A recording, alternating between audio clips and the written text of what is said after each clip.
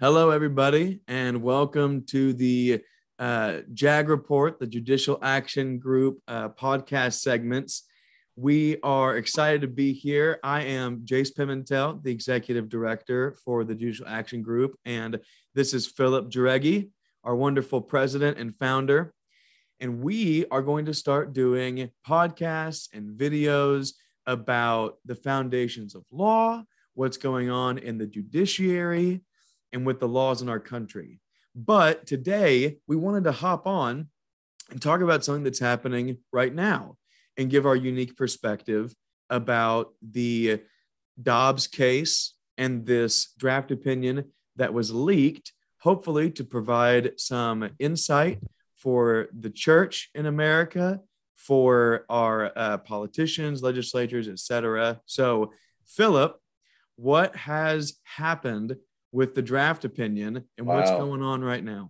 Yeah, lots happened. And as Jason and I talk about this, we're both attorneys, so we're coming at it from a legal perspective, but then also as a Christian ministry, we're looking at it from a faith perspective, from a Christian perspective. And so some of you will be attorneys that are watching, and others will be non-attorneys, but our goal is to be a blessing to you and to communicate information, to be helpful, to have a unique take on what's happening, again, from a legal perspective, but also a Christian perspective and a perspective as intercessors. That's part of our mission at Judicial Action Group is prayer. Matter of fact, it precedes everything that we do. It's the Air Force, in a sense, for what we do. So, as Jace mentioned, this is a big week. It's an unprecedented week because what happened Monday night with the release of this draft opinion, and Chief Justice Roberts has confirmed that it was an actual draft opinion, it was legit, is unprecedented. And many people know what's happened. We won't give too much review to saying what happened, but it was a draft opinion that was released. But when you think about that happening, this is unprecedented. And even though it's a wicked attempt, or it appears to be a wicked attempt to intimidate the justices, it tells me there's reason for great hope because whoever did this was desperate.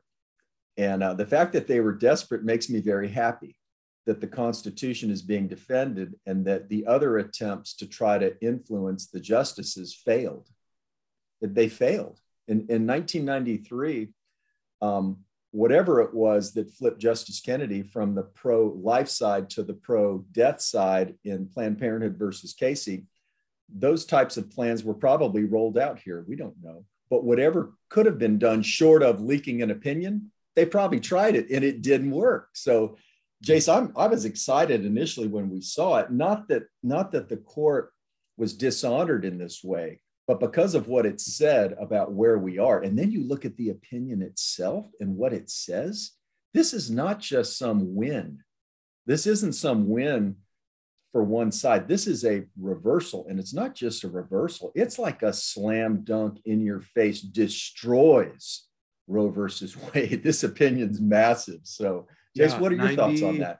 Yeah, it's 98 pages with a 30-page some odd appendix, and he goes through and just systemically hits every single counterpoint that can be raised and amply addresses it very well. Yeah, I think it's a wonderful opinion, and it's cool. It's a major answer to prayer. Some folks may remember Matt Lockett, who's a friend of ours that has the Justice House of Prayer in Washington, D.C., and some direction of what they were praying for. They really felt like we needed to go back and pray for the Lord to draw some things out of the Byron White dissent from 1973. Byron White, it's kind of tough to say that, Byron White wrote a dissent in Roe versus Wade. So we were praying for some of those provisions in the dissent to come into this opinion. And that's exactly what we saw. It's really exciting. Yeah, it is. It's so many people on social media that I follow. I follow a wide range of people with different perspectives on the court and on our government.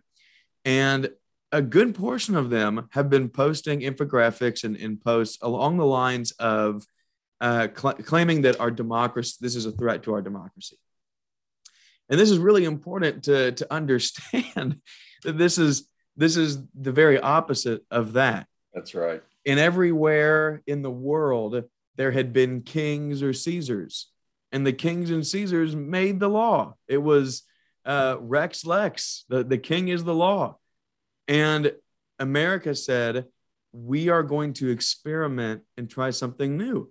We're going to have the people govern. The people make the decisions. They do so by the legislature, state legislatures, federal legislatures. They vote on what the laws should be, the laws that they want to be governed by. And then the Supreme Court in Roe, a majority of justices in Roe said, we don't care that the people have not wanted to make a law on this. We are going to make the law for the entire land. That's right. 320 million some odd people. That's not democracy. It's not. That's monarchy. Oligarchy. Or I suppose. Judicial oligarchy is what it is, and it's usurpation of legislative powers. Not just a bad decision; it's unconstitutional what they do. It was unconstitutional from the start. It was a false judgment, and like Martin Luther King says in the letter from the Birmingham jail, an unjust law is no law at all. This was unjust. It did not belong. It was not the prerogative of the majority justices. But the point you're making, Jace, just to emphasize it again, this is democracy, because now what's happening is the court is saying we were wrong to usurp and take this issue away from the people illegitimately. They never had the power to do it. They said abortion's a constitutional right. I'll give somebody $1 billion, $1 billion if you can find the word abortion in the Constitution. It's not there. So we won't have to pay up. It's not there. So when the court said that abortion's a constitutional right, they lied. Now they're correcting that line, saying we were wrong. And as Justice Kavanaugh said, get out of the business and send it back to the states, which is properly where the Constitution puts it. Not in Congress, by the way, but in the states, which is where the Constitution puts it. And then that enables democracy, right, Jason? Right. Then you have 50 states. The people, their neighbors, folks out there, you and your neighbors, your legislators, your governors will be making policy on this issue. So, Jace, if you would share your thought about Dunkirk and how that feeds into what's happening now. It's a really neat example. So I shared this morning with Phillip on our prayer call. And last night, I went home and I saw my mother-in-law, who's amazing, sweet woman, a fiery intercessor for the Lord. And she said that she was praying about the leaked opinion and about our country and the judiciary, and just kind of seeking the Lord on how she should be praying. And felt like that she needed to go watch a documentary about Churchill and Dunkirk, and which is really funny. And she, so she did, and she said that she felt like the Lord said, this is a Dunkirk moment for America and for the American democracy. So for some reason, I said, okay, like we need to pray about this because this is really important. I feel like what you're saying is really true. So we did. We sat down and prayed. We prayed about it. We listened, and what I feel like the Lord is saying, and this is, important for all of America to hear, but, especially the pro-life movement, the church, is that this does relate to Dunkirk. Dunkirk was where England's army was trapped before America got involved in World War II, for anybody who doesn't know. And so in England, there were people who wanted to fight against the Nazis, and there were people who didn't want to fight against the Nazis. But it was a moot point either way, because they said, it doesn't matter. Our army is toast. 300,000 plus men stranded on the beach at Dunkirk, and they're done. Like the enemy's closing in around them. We don't have a military to fight. So it doesn't matter. It's a moot point. An amazing, miraculous thing happened where citizens in private boats went and rescued all of these men off the shores and brought them back to England. And it was massive, not because it was this wind that pushed back the enemy, but because it enabled the country to say, okay, now we can have this conversation. Now we can decide what to do.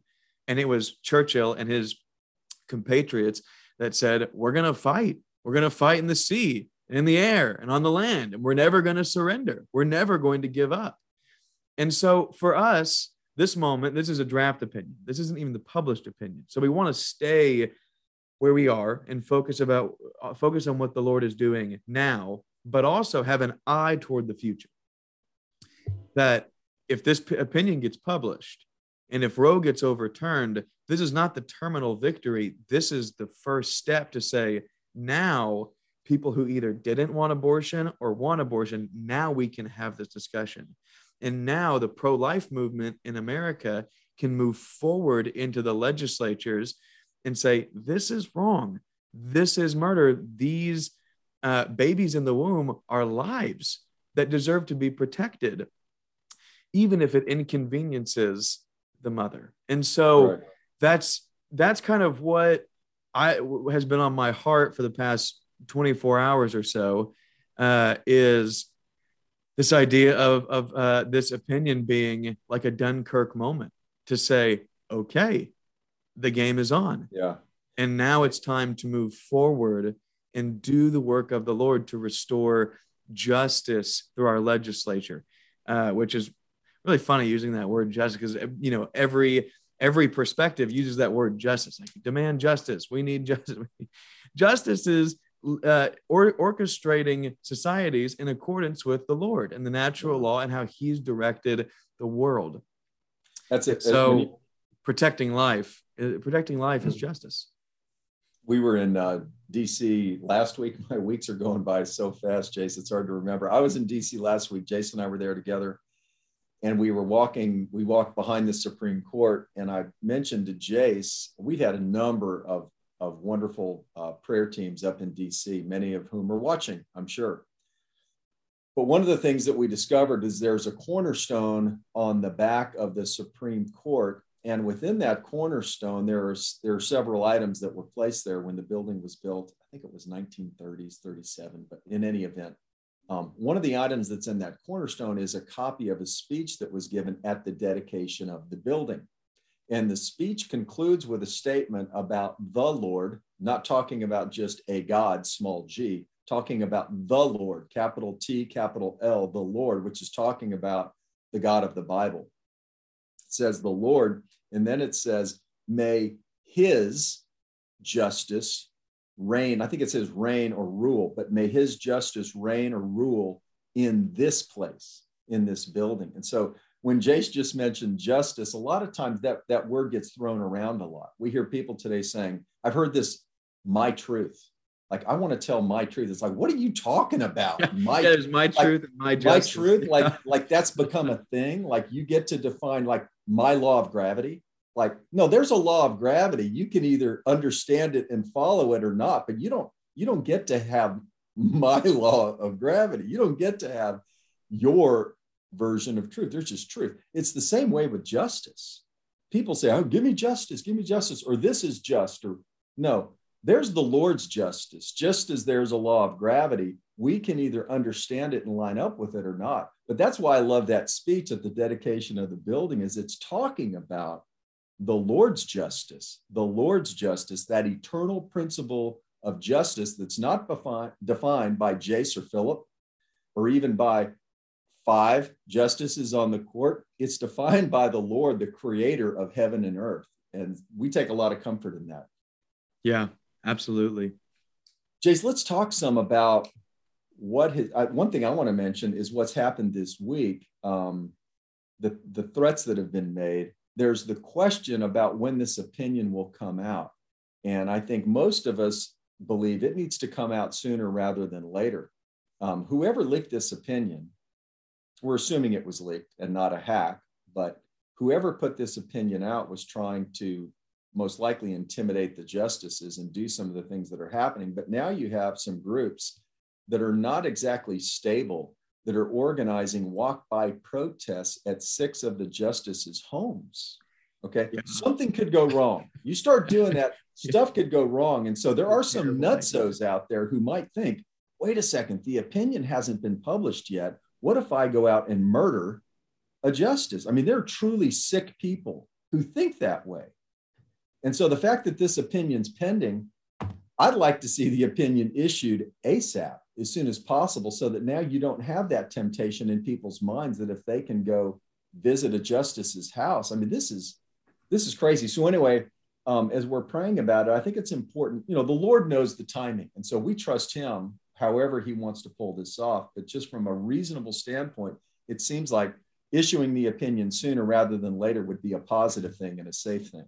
Yeah, I agree.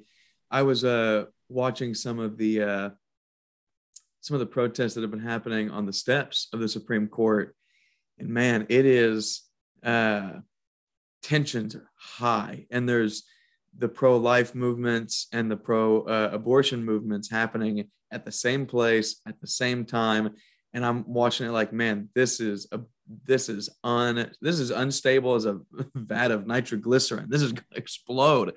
So when they're publishing, the addresses of the 6 houses, they included Roberts in that, which I thought was interesting. Yeah, there was. They published the houses. I thought, man, this is a bad idea. You have, very angry, spun up people in large groups going to march against this is not going to be good. So the church needs to pray, always pray for our leaders, of course, but to pray specifically for the safety of those justices that were named and their houses named, and for their families as well. Yeah. And one of the things that I do believe, when I saw this come out, Jace, on Monday, one of the first thoughts that hit me was, this is going to backfire against the left for doing this. It was a bit of a Hail Mary. And in football, you guys know a Hail Mary pass is like when the only time you run a Hail Mary is when that's the only thing you have left. There are like 2 seconds left on the clock. You're down by 6 points. You have to score a touchdown. You don't want to try to run it for 5 yards. That doesn't help. So you got one option left in this Hail Mary attempt. But when you throw a Hail Mary, bad things can happen, right? And so this is a really Hail Mary. Or really bad. Exactly. And so even these attempts, what I see is that the justices are truly being refined, because it's sort of like refining metal, right? Metal is refined through a crucible and fire. And so the picture you have there is this refining fire that purifies the metal. The impurities come to the surface and they're scraped off. And what's left is more pure and more useful to the Lord because of it. And I sense the same thing is happening with the justices, that the more that the left tries to bring fire against them, it's backfiring. And I want folks to pray this, that the justices will not turn back from doing what they're supposed to do under their oath to the Constitution and before the Lord, and that it'll refine them even more. Because when we're put under fear and we say no to it, we go to another level. And I'm just going to pray right now, Father, we pray for the justices, that as they're refined, that they would truly break through this attempt to put them in fear, and that they would go to another level as justices and be all the more useful to you because of it. There's actually a line in Alito's draft opinion, Jace, where he basically says, I'm paraphrasing, but he says, look, there are things that are going to happen publicly and opinions and all of that because of this opinion, but we can't take that into account. Even if we knew what the reaction would be, we can't take it into account, because that's not our job. We're not politicians. Our job is to be justices, to read the Constitution and issue a ruling under the statutes and the Constitution and be in accord with that. So I love that. And so the Lord's doing wonderful things, not only through this ruling, but through this whole process, I believe. Yeah. Now, one of the perspectives you have that I've loved talking with you about is this perspective of seeing the Supreme Court as a prodigal son, treating them as such and praying for them as such. And I think this is a really important perspective to have for the church for a number of reasons. But if you could share a little bit about the history of that mental state and kind of how that relates to the church's relationship to the Supreme Court now. Sure. So this was Jace. I guess it was about 4 or 5 years ago. We were preparing a group to go to DC and to have prayer at the court. And this whole idea of the parable of the prodigal son really hit us as we were reading it. And there are some parallels that I think are neat. You guys know the parable of the prodigal son. It's not a true story of something that happened, but Jesus told it as a story. And he said there was a son of his father that asked for the inheritance of his dad while his dad was still alive, bit of an insult, and then took the money and went to a far country and engaged in all sorts of sin and wild living. But it says there was a point when he had lost all of his money and he was living under the results of his sin, because the Bible even says, sin will bring pleasure for a season, but after that, it leads to death. So he was at that point where he didn't have any more money. And it says, but when he came to his senses, and then he said, I'll go back to my father's house. And he did, but it was a journey back. And so as we look at the court, there are some similarities there. The court has a noble calling in the Constitution. It's not something, just to be a justice, just to put on a robe and decide cases is enough. But somewhere along the line, the justices decided they didn't just want Article 3 power. They wanted Article 1 power. So they usurped. They went to a far country. They started abusing what they were given for wrong purposes, like the prodigal son. But it says, in the parable of the prodigal son, it said when he came to his senses. And so our prayer has been that the court will come to its senses. And I think to a degree, I think they have. Now, they're returning. And even in the parable, it said that the son was in a far country. He wasn't on the other side of the hill. And so, guys, as we pray for the court, it's not like, Jace and I aren't saying, oh, the court has totally gotten everything on track and they're never going to make a mistake again. I don't believe that. But I do believe they're on their way back to the Father's house, if you want to follow that analogy. But again, they were in a far country, so it would have taken time. So don't be discouraged as you see the court do some wonderful things in the days and weeks and years ahead. But if they make a mistake or something that we view as being a mistake, don't throw up your hands and say, oh, they're all a disaster. They're all a mistake. No, even if the decision is a mistake, that doesn't mean that they are a mistake. It's kind of like, Jace, I have children, I have sons, and 19 and 24. Well, if one of them makes a big mistake and they come back to the house, I don't tell them you're a mistake. Right? I'm like, look, that was a mistake, but I love you.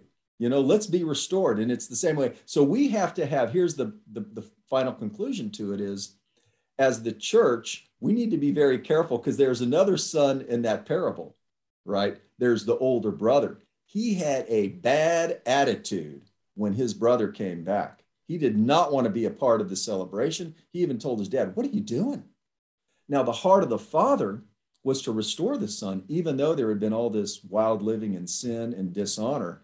So we want to make sure that we're not the older brother in the story with the court. We can point out that what they're doing is wrong, but we also want to have the heart of our Father, which is to say, come on back, justices. Come on back, court. Come back into alignment with the wonderful, noble purpose God has given you under Article 3. Amen. I agree. I have friends who I have few friends who say things like, government, politics, that's like the devil's business. Christians need to have nothing to do with that. And I respectfully say that I would need, I could have a month of straight information of why that's so incorrect. If they think it's the devil's business, it sure enough will be the devil's business. And God's people stay out of it. Right. So, but the thing is that for people in the church who have that mentality that say the Supreme Court is the enemy, the government is the enemy, our elected representatives are the enemy, politics is the enemy, and they're doing wicked things, doing evil things, we want nothing to do with them. That's the same mentality that leads the older brother to outrun the father and slap. Jace, we lost your audio, or at least I did.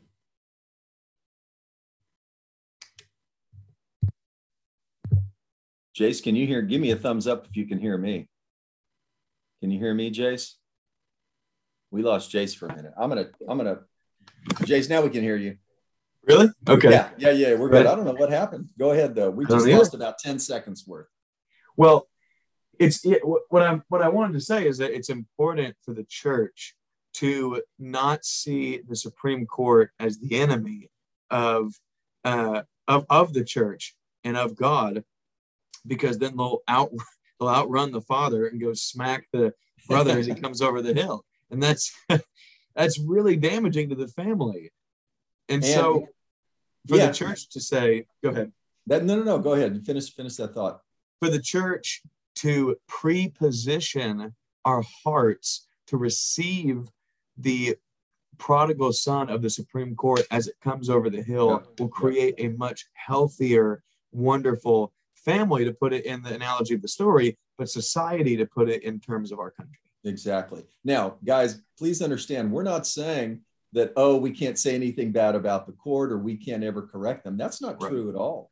Matter of fact, we'll still take the positions about things that the court is doing even now that aren't proper, but we'll have the attitude of wanting them to come home, right? And so just like the father, the prodigal son did have to repent of his sin. He wasn't just coming back the same guy. He wasn't coming back with that same attitude and that same approach. And so just as a father, if our children were to make a mistake, or others out there as parents, your kids make mistakes, you don't just say, it's okay, and you just ignore it. No, you have to address it. You have to deal with it. But it's the attitude of doing it for the purpose of restoration and getting us all in line with the Lord's will, rather than just destroying. Amen. Another thing I think that's important to address is what good things should be on the mind of the church, the radar of the church, if you will, in a post-Roe world. And I want to caveat this by saying that it's important to not run ahead of ourselves, or as Matt said, take a victory lap, which I love that phrase, and to get too far ahead. But it is important to prepare, especially our hearts and our minds, individually and collectively, for what may be coming. And in a post-Roe world, there's one little anecdote that really has stuck in my mind that I've thought about. And it's something that John Stonestreet talked about at a summit of sorts that I went to years ago. He came and spoke, and he brought up this story. And to be honest, I can't remember the context in which he brought it up. It was something he was writing on or something of the sort. But he told this story about ancient Rome. And he said, in ancient Rome, around the time that the church had already been somewhat institutionalized and was no longer under extreme persecution from Nero, there came a law that said, if you don't want your baby girl, you can leave them out in the backyard for the wolves to take care of them. And it was legal. And the church fought against this, but that was the law of the land. And so all of these different monasteries and convents, the different groups of the church said, this is terrible. We can't let this happen, but we don't know what to do about it. We don't have ample resources to care for all these children. We don't have housing. We don't have the faculties to solve this problem. But yet they're out there and they're crying at night. What do you do? So every night they would send out the nuns and others to go grab these children. It wasn't hard to find them. Listen for the crying baby in the dark. And they did this night after night after night and would bring them into the church to care for them, because it's a life. So something that the enemy intended for evil, the Lord had an intention for good, because Fast forward about 14 years, and you have an entire generation of Roman men looking around saying, where are all the eligible wives? Where's all the women? And they were all in the church. And it led to, according to Stone Street, it led to just probably the most massive explosion of growth for the church up until that point. It was huge, and it was empire wide. And so when I heard that, for some reason, it really stuck with me, and it brought to memory examples like Esther, where the enemy had this plan to use Haman to kill all of the Israelites, but the Lord had raised up Esther to stand in the gap.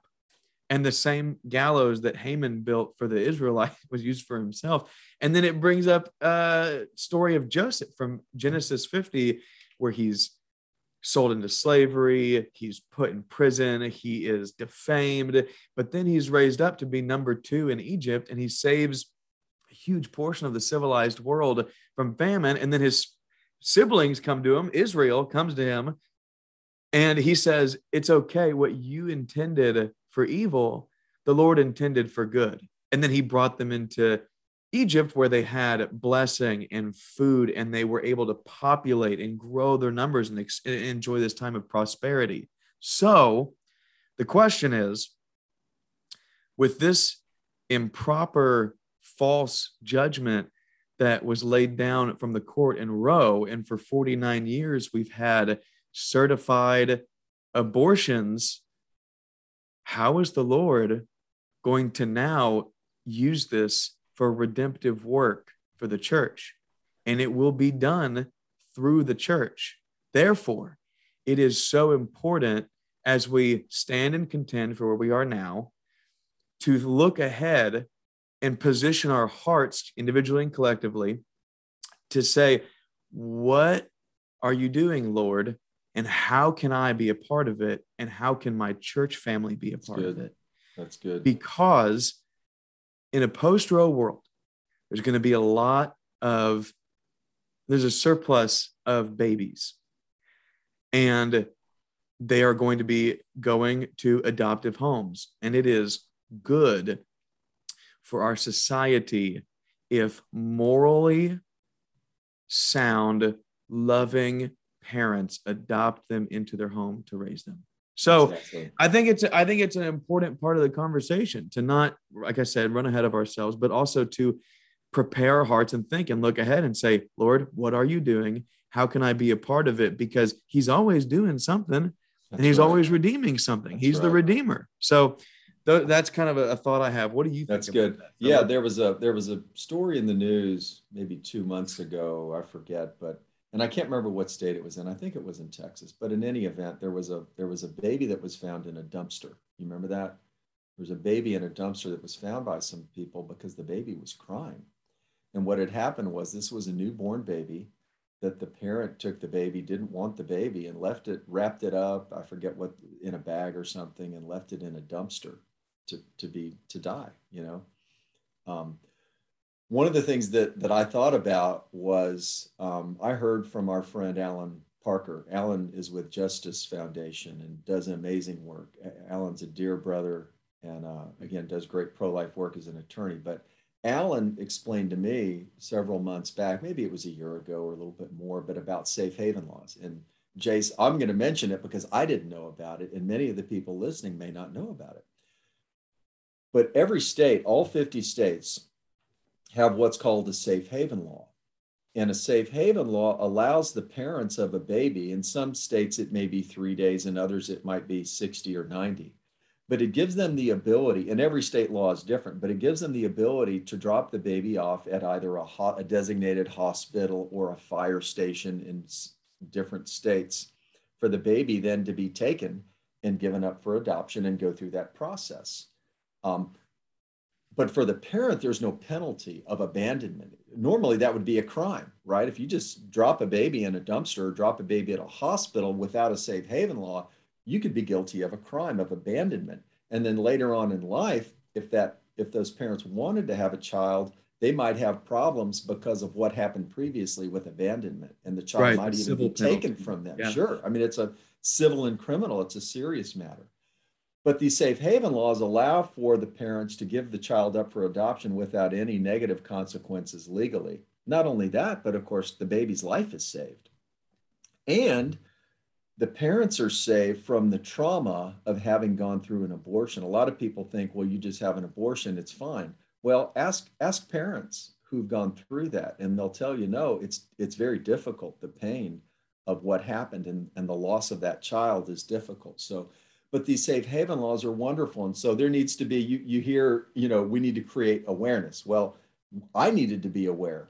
Alan Parker made me aware. Everyone out there, you guys need to be aware, and you need to make others aware of this law.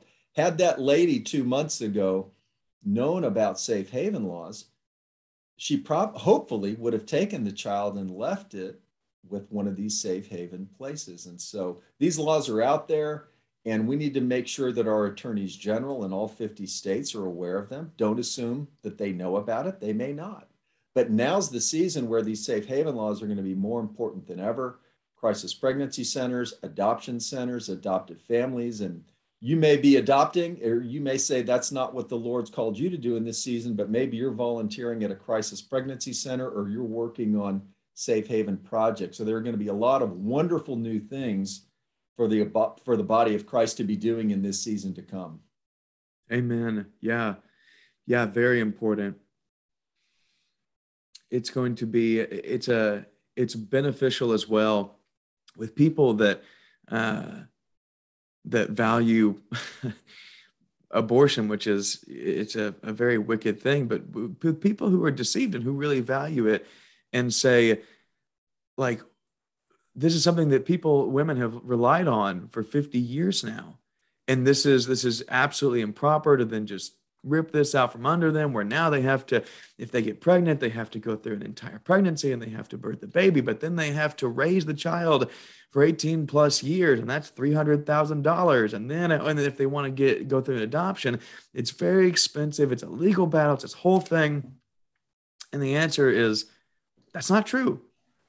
That's not true. We want mothers to value their babies and to value their kids, but for mothers who say, I can't take care of this child, we're not saying you have to take care of them for 18 plus years and all the expenses and life demands that go into it. You just have to birth the baby, and then if you choose to, you can safely release them to these safe haven laws where someone who cares for them can take care. Right. It's you're right to bring it up. It's a very important part of the discussion. That's good. Well, I think we're probably there. We can talk about this for hours and days, guys. There's so much happening, but I think we're probably at a pretty good point. Jace, is there anything else that you had? What's the last thing that you would say to our listeners or viewers to leave in their mind as we move forward between now and the published opinion? To be praying for the justices and for the completion of what they've put their hand to, and thanking God for where we are. And don't pray from a point of fear. Pray from a point of faith. What we saw in that draft opinion Monday was amazing, and it is an answer to what we've been praying. And so we're excited about that, but we're also saying, okay, let's finish this victory. Let's get the victory issued, and then there are a lot of other things that we can do. But be praying for the justices and also for their safety and for their refining during this process, that they will not give in to fear, and that by doing that, they will go to a whole nother level, not just in life cases, but in every type of case, constitutionally and morally, that matters at the court. So this is an exciting season, guys. Our mission at Judicial Action Group is judicial renewal, the restoration of the judiciary to its proper role of deciding cases rather than legislating from the bench. And we haven't completed that mission, but we're seeing massive movement and bits of completion and victories toward that goal. The prodigal child, the prodigal court is on his way home. I believe it. And we're seeing evidence of that all the time. Jace, let's do this. Let's give them kind of some housekeeping details. I don't know if we need to make all the statements like, subscribe and Be sure to comment. I know there are all these benefits on YouTube, but well, this is any our housekeeping things. Yeah, this is our first one, our first video that Philip and I have done together. And so if you enjoyed this, we are going to start doing other videos to be a voice for what's going on in the judiciary and how it relates to our country as a whole, with also a unique perspective for how that relates to the church. And providing hopefully helpful information on how we move forward into the waters of our culture and the law and politics and government and so on and so forth. So that's good. Be looking for our videos. We'll probably start posting these on Spotify as well, but for sure on Facebook, with links also on Instagram and LinkedIn, hopefully. So that's good. And Jason, I want to mention this too, just to ask folks. I would ask you to consider supporting us at Judicial Action Group.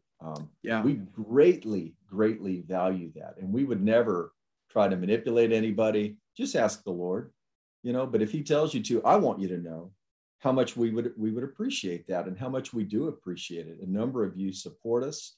We're not self-funded here. We do need support and help, and God takes care of us. He's very, very good to us. But I just want to say that I had somebody that asked me one time, Jace, they're like, do you even need contributions? Are you guys just independently wealthy? And I said, well, no, we do. And so just to make that clear, we do value your support, but also your prayers and your participation and your heart for this mission. And it's so exciting what we're seeing, and all the glory to God for what he's doing in this nation. So Jace, anything else as we wrap up?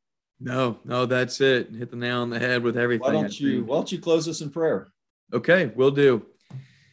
Lord, thank you for our country and for your hand working in our government and in our judiciary. We pray that you bless our justices, keep them safe, protect them, give them wisdom, give them grace. And we pray for our culture, as there are many people who are very angered by this draft opinion and at the prospect of abortion no longer being a constitutional right.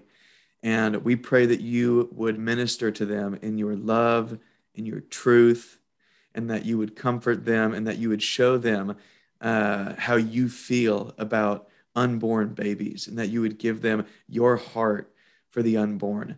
We pray that you would bless the church as we participate in our country and in what's happening with our laws and the judiciary, and release your peace over our country. Amen. Amen. Awesome. All right. Well, thank you everybody for watching, and look for our next video. Bye-bye.